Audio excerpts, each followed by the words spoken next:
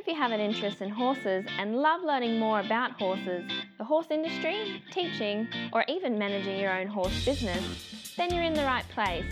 We would love you to join us on our mission, which is to improve the lives of horses around the world through the education of riders, handlers, and trainers. So get comfortable, listen in, and enjoy. This is another of our popular Listener's Choice interviews, which we're playing over the weekend. We've chosen the most popular interviews for you to select the Listener's Choice winner. If you're not sure how the Listener's Choice competition works, have a look at horsechats.com/choice for the rules and the leaderboard. Horse welfare and safety are of utmost importance where humans have any interaction with horses. Within the courses at International Horse College, we only utilise methods that promote safe and humane ways of interaction between horses and humans. We only support safe methods of educating riders, handlers and trainers about horse welfare. internationalhorsecollege.com, registered training organisation 31352. Now today's guest we've got back as a repeat guest. She was actually guest number 1. We've got Vicki Roycroft, who's going to talk to us about 10 tips for improving show jumping competition results. Now, if you go back to episode number 1, you'll see that she's absolutely well qualified to do this, both as an elite level rider in show jumping and eventing and also as an elite level coach. So, you're talking about an Olympic coach, Olympic rider, World Equestrian Games, World Cup finals, Australian champion, multiple different horses. So, well qualified to talk about this. Now, how are you today, Vicki? Well, very well now, thank you, yes. Very well now. You went to a big event. Quite impressive.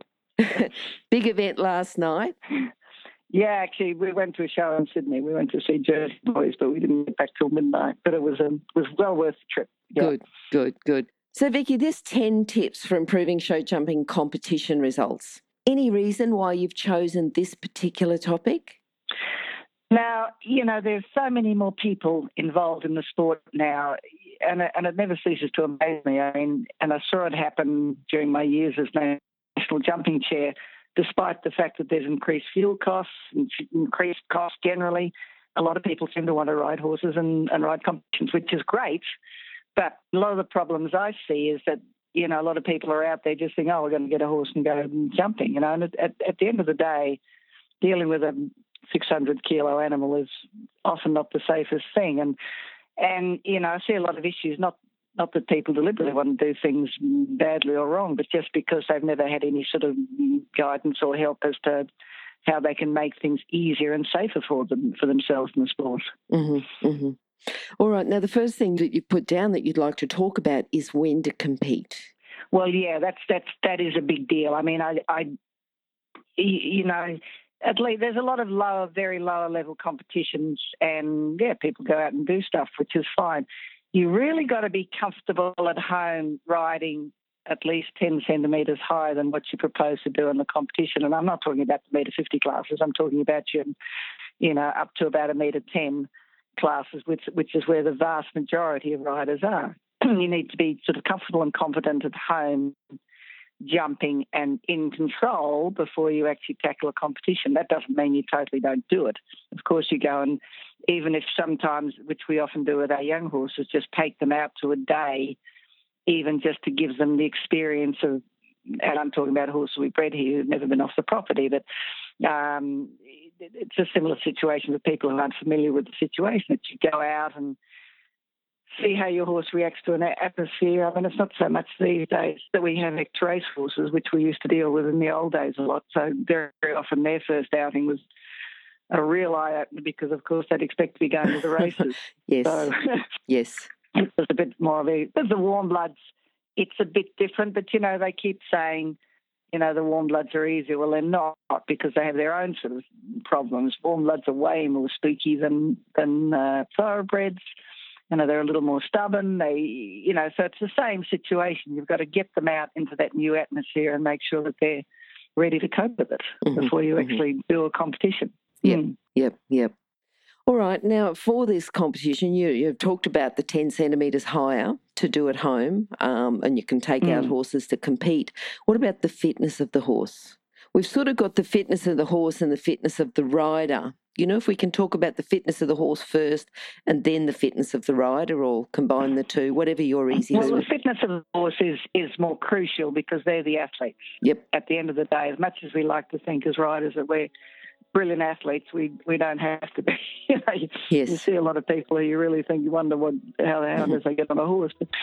And at the moment, I'm probably one of those too, as my years get more advanced. But, the horse is the athlete, so he's the one who's got to be fit and ready for the job.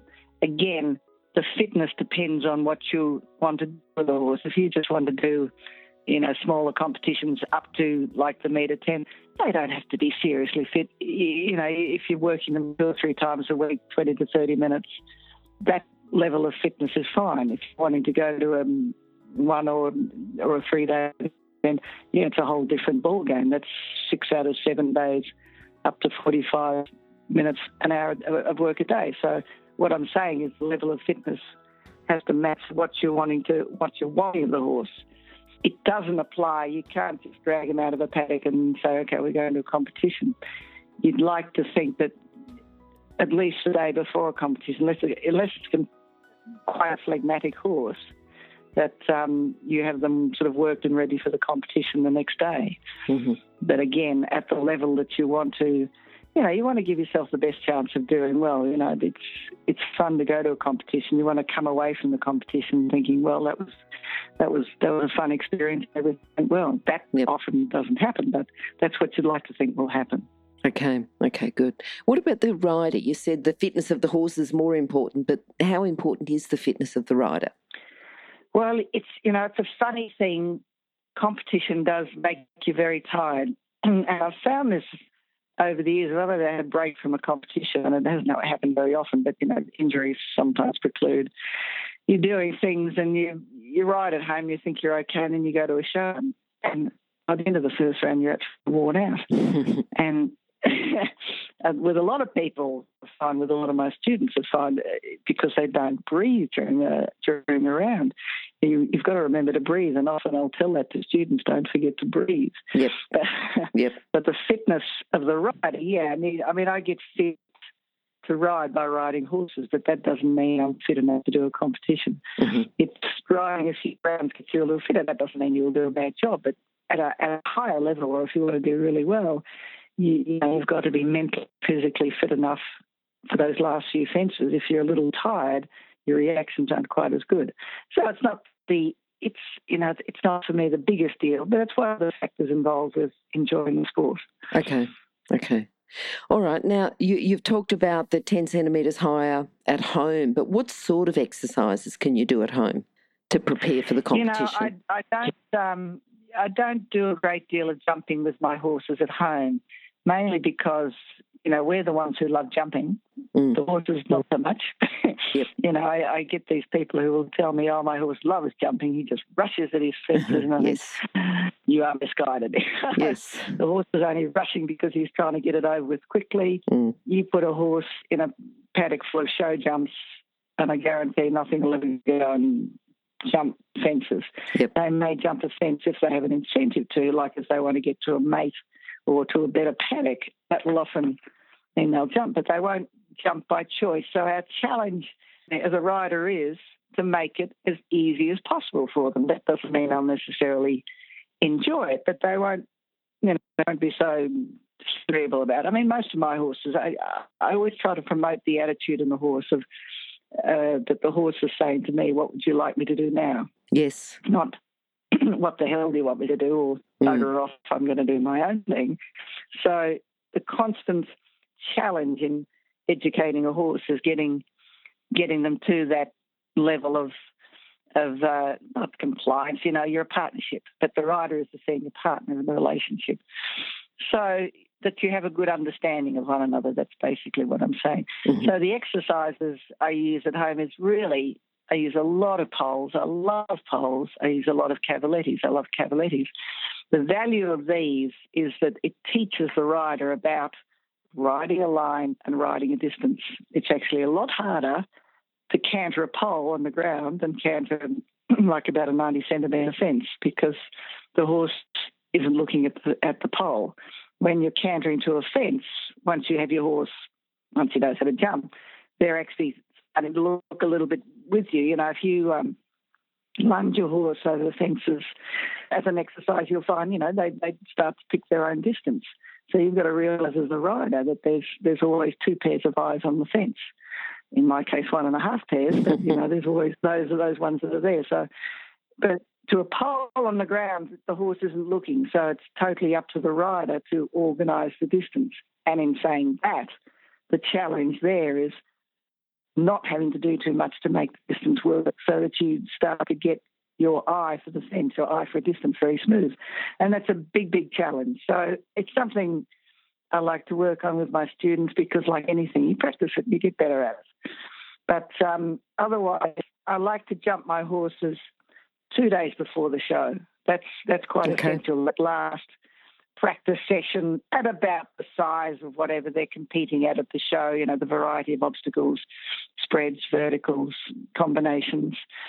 And then the day before the show is just flat work that might be needed from what I've gauged from the jumping.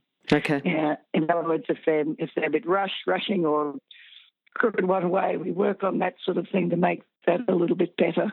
Mm-hmm. Mm-hmm. And again, the purpose being that you're not jumping a horse day after day after day, especially if you're going to like a 2 or 3 day show. If you jump them the day before the show, that's another day jumping, and that's another day by the end of the show where the horses think, I'm over this. Yep. Not that they do anything bad, but they just lose their enthusiasm a little bit, and you like them to be, you know, you like to think that they're going to be as happy with the job as you are. Yes. That doesn't happen, but I feel that's a big deal, that you don't jump too much before a show. So certainly 2 days before, certainly probably during, especially if it's only 1 day show. Yep. Or competition also earlier in the week. But every day, nearly every day, I would do poles, I would do cavalettis, and that to me is flat work. Okay. But it's also teaching me how to ride my horse better at jumps. Mm-hmm. Mm-hmm. All right. The next thing we've got is travelling to a competition. Now, are they common things like travelling to a competition, you know, 10 minutes down the road, or travelling several days to a competition? Are they common things that we need to know, or what main things do you think we need to know about travelling to the competition? It's something that I'm not very good at, but I'm trying to get better at it as I get older, is being better organised and giving myself plenty of time. You know, yep.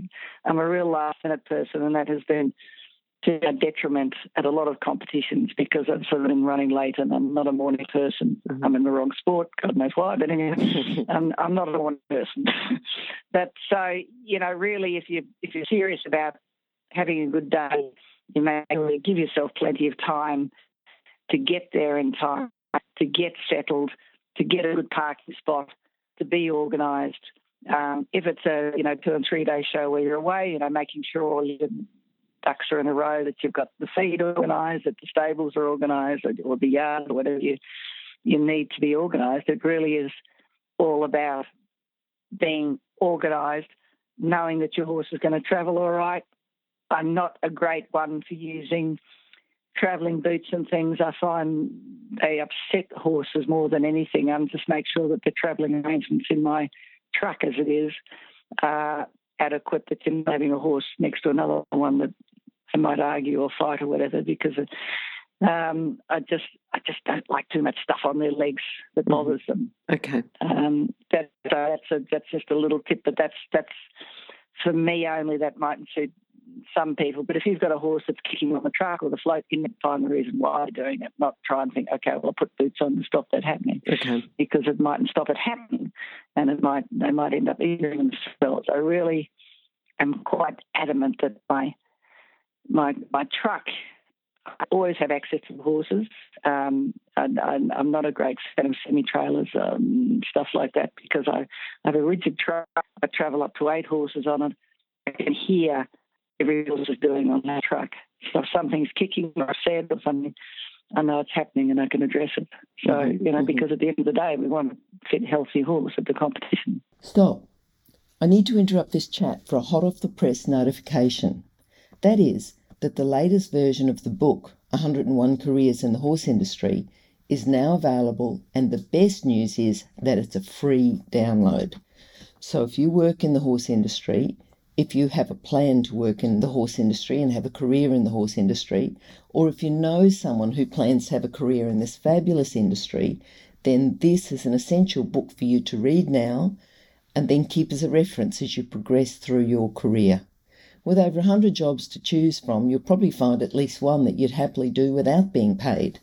So simply go to internationalhorsecollege.com, scroll down to the bottom of the page and click on the 101 Careers in the Horse Industry button to receive your free career book. Imagine, maybe one day you could be a guest on Horse Chats. Yes, and I like the way you said about finding out the reason why. Don't just try and, put a Band-Aid on it, but find out what the problem is and fix it at that level. Quite, yes. Yes. What about help at the show? You're travelling to a show, you've got 8 horses. It's pretty hard, even if you're riding quite a few, to just bring them back, tie them up, jump on another horse. What can you say about the help at the show? Oh, goodness, at my age and stage in life, I have had a lot of help. It's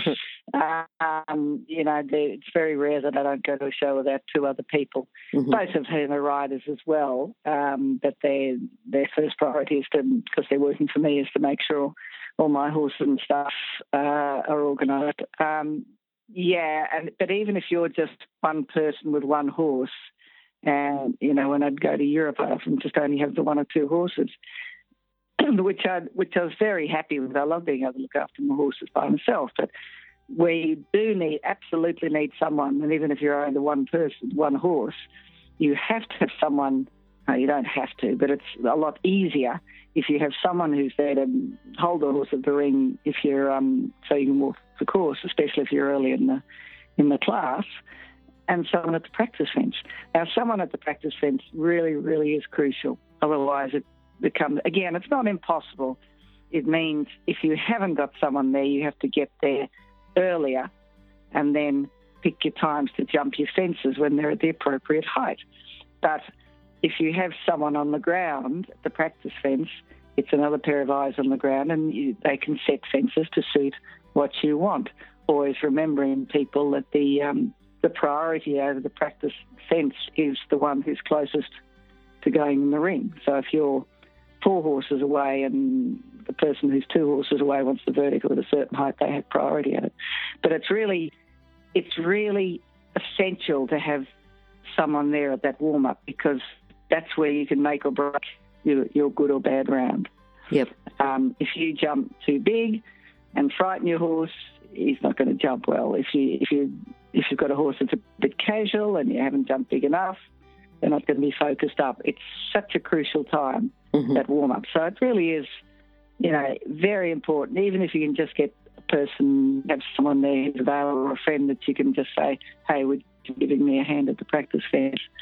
As I say, if you've just got one horse, you don't need someone hanging around all day, because, hey, we can all look after 1 or 2 horses.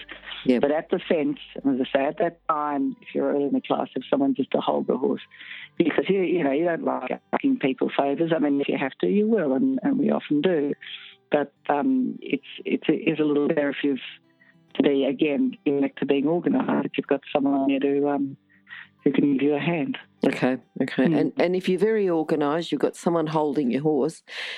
Tell us about walking the course. How important is that? And what are the main things that we should be doing when we walk the course? Is it just finding which order the jumps go, or a bit more important than that? Look, at the lower level, it's not a huge deal. Of course, you find out the order. You've got to base your course walk on your horse. That's the big thing. But you really, all your work at home, all your flat work, all your education is based around getting your horse rideable, which is to be able to put in a 12-foot stride, which is what 3.4. Sorry, I'm old, so I'm not very metric. But based upon them having that 12-foot, if you've got the big horse, you've got to be able to shorten your stride. If you've got the small horse, you hope that they can make their stride bigger, or that you look to where you may have to add strides, like in a normal 7-stride line. Maybe you're going to do 8 strides on the horse with the shorter stride. So it's finding the numbers, it's knowing how many strides between fences up to, for me, up to 7 or 8 strides. After that, anything can happen. Okay. You've got people now and some of these overprotective trainers, they'll be counting, 9, 10, 11, for heaven's sake. What can happen that time? Yep. But, and that's the other thing, is also be ready not to be rigid on a plan. Mm-hmm. You've walked a course and think, this is what I'm going to do. If you possibly can, you watch a few go to see if what you have decided in your mind is actually workable. Other thing is if there's someone there who's, advice you trust, it's just all right, what do you think in this slide? Should I be doing 6 strides or 7 strides? Any of the elite riders that I know, myself included, we're very happy to help. Or, if someone asks us a question, it's no big deal. But again, my main thing is, unless I know the horse the person's riding, I'm not going to say, absolutely, this is a 6 or a 7. It really depends on their horse. So if you have the opportunity to watch some go, you watch hopefully a horse that's similar to yours. If it's a bit hard or a bit short striding or a bit long striding, you try and watch that horse to gauge what's happening. Mm-hmm. Also to see like the influence of maybe where the in gate is, to see how much that's going to affect horses. If they've got a big oxer going away from the in gate, you've got to know that you've got to ride it a bit stronger, because the horse is always going to be magnetically dragged towards home, that sort of thing. Okay. Mm. If you're an equestrian coach or a horse riding instructor, or even if you aspire to be one, have a look at the free video series for horse riding instructors on the Horse Chats website. Go there now. Have a look. horsechats.com. Okay, now you talked before about the help at the show and you talked about the practice fence. Have you got anything else to say about that crucial warm-up? Yeah, look, again, it's about being organised. I normally I'll get on the horse, again, depending on the horse, but on the average about 8 or 10 horses before I'm due to go. Okay. To be able to give them that sort of, about a 10-minute flat work warm-up. But if you've got a hot horse or a nervous horse, you might have to get on them earlier.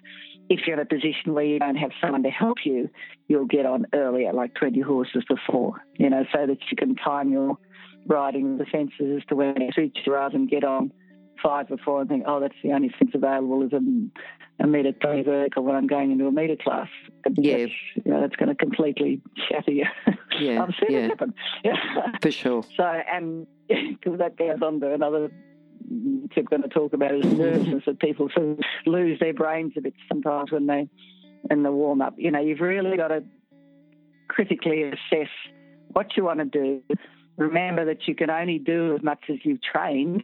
You're not going to, you're not going to be able to do better. You can wish for better, but don't expect better. Try and make the horse into a metre 60 horse who isn't. Yeah. The other thing with the warm-up, and this is associated with the warm-up, is my big deal is I love to get the ring into the competition ring as early as possible, because I like to get the horse comfortable in that atmosphere, because as we know, horses are such herd-bound creatures, and you take out of their environment, they get worried and a bit distracted. So for me, it's very crucial to get into the competition ring quite early. Now, nowadays, because of our numbers, we're getting more like the Europeans at last. In order to keep the competition flowing and getting more horses through, they'll often send a horse that's next in the draw into the ring. Mm-hmm. So there's always often 2, sometimes 3 horses in the arena at the same time. Yep. So that's a good thing, but what riders have got to learn about is making sure that they know how to, not get in anybody's way. Okay. Yes. Okay. And that again is a learning process, but you really, for me, it's a crucial thing, and I love to be able to do it, get the horse in the ring as early as possible, mm-hmm. so that we can find and show him any things that might be spooky, or a line that might be a little distracting, or a sideshow that's over there, or a tent or something, so that you can get the horse familiar and comfortable in that environment before you start the round, so that by the time you start the round, by the time that bell is gone and you've still got 45 seconds to familiarise the horse a little bit. In the old days, it used to be 60 seconds, but now it's 45. But now you have that extra time because they normally let you in earlier to get the horse familiar and comfortable in the environment so his attention is switched back to you and what he's got to do. Okay. And that's the best way to ensure a good round.